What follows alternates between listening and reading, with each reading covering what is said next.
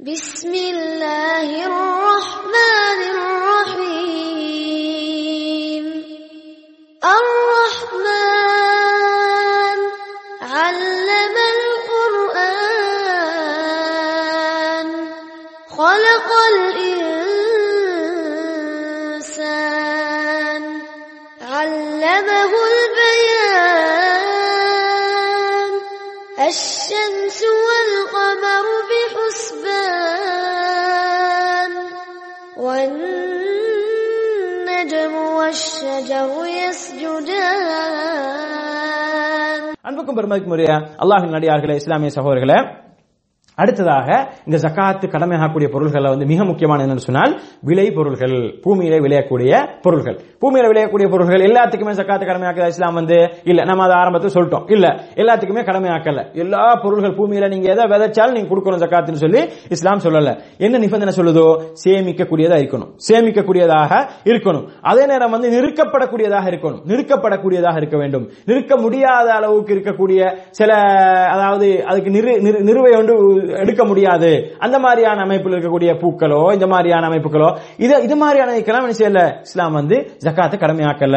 இதுல வந்து பேரித்தம்பலம், உலர்ந்த திராட்சை போன்ற கனி வகைகள், கனி வகைகள் என்ன எல்லா கனிகளுக்கும் இல்ல, மிக முக்கியமாக பேரிச்சம்பழத்துக்கும் திராட்சைக்கும் என்ன, பழுத்த திராட்சைக்கு, இந்த திராட்சை பழம் இல்ல, உலர்ந்த திராட்சை, கிரேப்ஸ் நாங்க சொல்லுவோம் இல்லையா, அந்த உலர்ந்த திராட்சைக்கும் தான் என்ன செய்யுது இஸ்லாம் வந்து இந்த பூமியிலிருந்து விளையக்கூடிய பொருட்கள்ல பழங்கள்ல பேரிச்சம்பழத்துக்கும், அதே நேரம் வந்து பேரிச்சம்பழம் வந்து காய்ந்ததுக்கு மட்டும் இல்ல, பச்சை பழமா இருந்தாலும் கூட பேரிச்சம்பழத்தை கொடுக்கத்தான் வேணும். ஆனா திராட்சைக்கு வந்து பழத்துக்கு இல்ல, அது வந்து உலர்ந்ததுக்கு பின்னால, கிரேப்ஸ் ஆகினதுக்கு பின்னாலதான் அதுக்கு என்ன செய்யணும், நாங்க ஜகாத்து கொடுக்கணும். அதே நேரம் வந்து மணிக்கோதுமை, வார்கோதுமை, அரிசி, தானியங்கள், ஏனைய தானியங்கள், இது போன்றவைகள் வந்து சேகரிக்க முடியுமான பழங்கள், இதுகளை வந்து என்ன செய்யணும், நம்ம வந்து பழங்கள்ல வந்து இந்த ரெண்டு பழங்களும் ஏனைய தானியங்கள் சேகரிக்க முடியுமான இருக்கக்கூடிய இந்த மாதிரியான தானியங்களை வந்து கொடுக்கணும். ஆனால் வந்து ஏனைய பழங்கள் காய்கறிகள்லயும் வந்து என்ன செய்யல, ஜகாத்தை வந்து இஸ்லாம் கடமையாக்கல.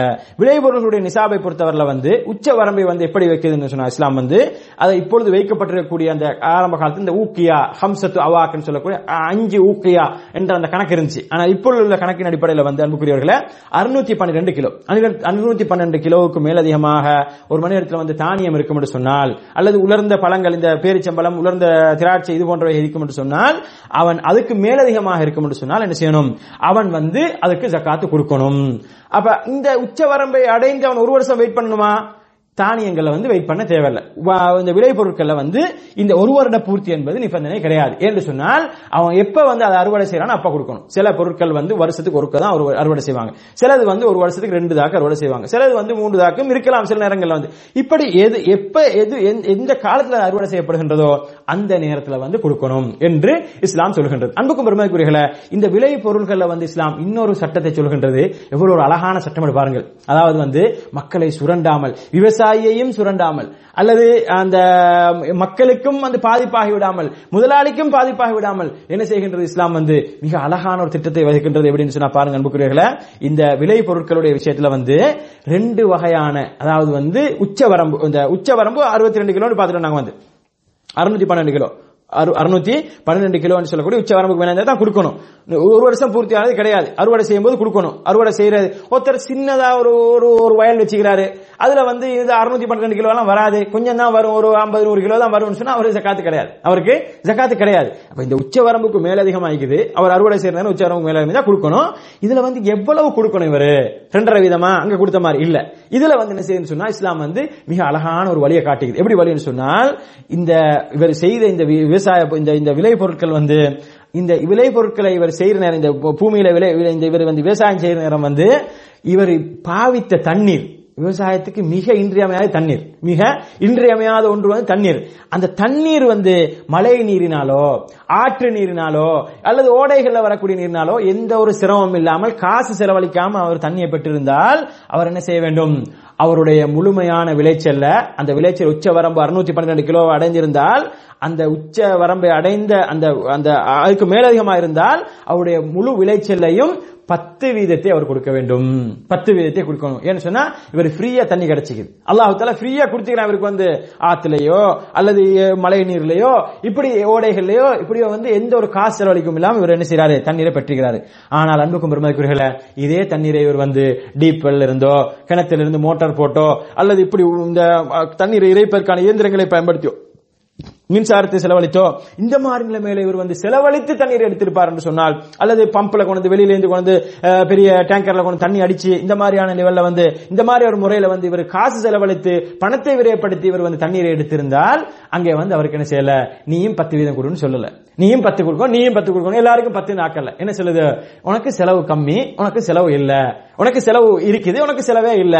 தண்ணீர் விஷயத்துல உனக்கு செலவு இல்லாம தண்ணி கிடைச்சி உனக்கு செலவழிச்சு நீ தண்ணி எடுத்துக்கிறா. அப்ப நீ செலவழிச்சு தண்ணி எடுத்துக்கிறேன்னு சொன்னால் நீ 5 வீதம் கொடுத்தா போதுமானது. பாருங்கள் அன்புக்குரியவர்களே, அல்லாஹ் தஆலா எவ்வளவு ஒரு நுட்பமான என்று பாருங்கள். அல்லாஹ் தஆலா எவ்வளவு நுட்பமான முறையில் இதை வந்து கடமையாக்கியிருக்கான்னு பாருங்கள். இவ்வளவு அழகாக மக்களுக்கு வந்து கஷ்டம் இல்லாமல் இதை கடமையாக்கியிருக்கான்னு பாருங்கள். விவசாயி எவ்வளவு கஷ்டப்படுறான்றது நாங்க பாக்குறோம். அப்ப நீ பட்ட கஷ்டத்துல வந்து அரவாசி கொடுன்னு இஸ்லாம் சொல்லல.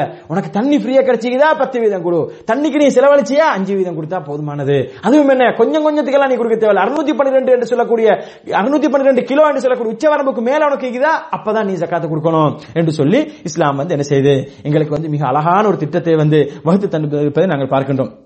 அன்புக்கும் பெருமைக்குரிய அல்லாஹ்வின் நல்லடியார்களே, இஸ்லாமிய சகோதரர்களே, ஒரு மனிதன்ட்ட வந்து உதாரணத்துக்கு வந்து 800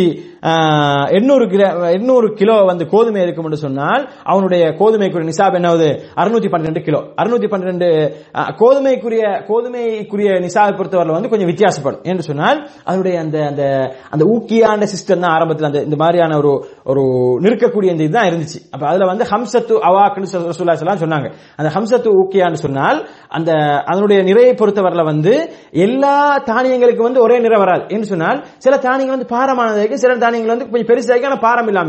அப்ப அந்த இடத்தை ஸ்பேஸ பொறுத்து அது வந்து இழுக்கப்படும். எனவே வந்து தானியங்கள் வந்து வித்தியாசப்படும். பொதுவாக நாங்கள் மேலே சொன்ன தானியங்களை பொறுத்தவரையில வந்து 612 கிலோவாக இருந்தாலும் கூட இந்த கோதுமைக்குரிய ஜகாத்தாக வந்து உச்ச வரம்பாக வந்து 552 கிலோ 552 கிலோவாக ஆக்கியிருப்பதை நாங்க பார்க்கணும். அப்ப 552 கிலோ கோதுமை இருந்தான்னு சொன்னால் அவருக்கு என்ன செய்யும், அதான் உச்ச வரம்பது. அதுக்கு மேலதிகமாக அவர் அவர் ஜகாத் கொடுக்கணும். அப்ப ஒரு வட்டம் வந்து 800 கிராம் வந்து கோதுமை இருக்குது என்று சொன்னால் 800 கிலோகிராம் கோதுமை இருக்கும் என்று சொன்னால் அவர் என்ன செய்ய வேண்டும், அப்ப அவருக்கு வந்து ஜகாத் கடமை. ஏன்னா 552 கிலோக்கு மேலே அவருக்கு என்ன செய்யணும், கடமையாகிரும். அப்ப 800 கிராமுக்கு அவர் என்ன செய்யணும், அவருக்கு வந்து தண்ணீர் அவருக்கு ஃப்ரீயா கிடைச்சி சொன்னால் அவர் என்ன செய்யணும், 10 வீதம் என்று சொன்னால் 80 கிலோ கொடுத்தா போதுமானது. 800ல வந்து 80 கிராம் கொடுத்தா 80 கிலோ கொடுத்தா போதுமானது.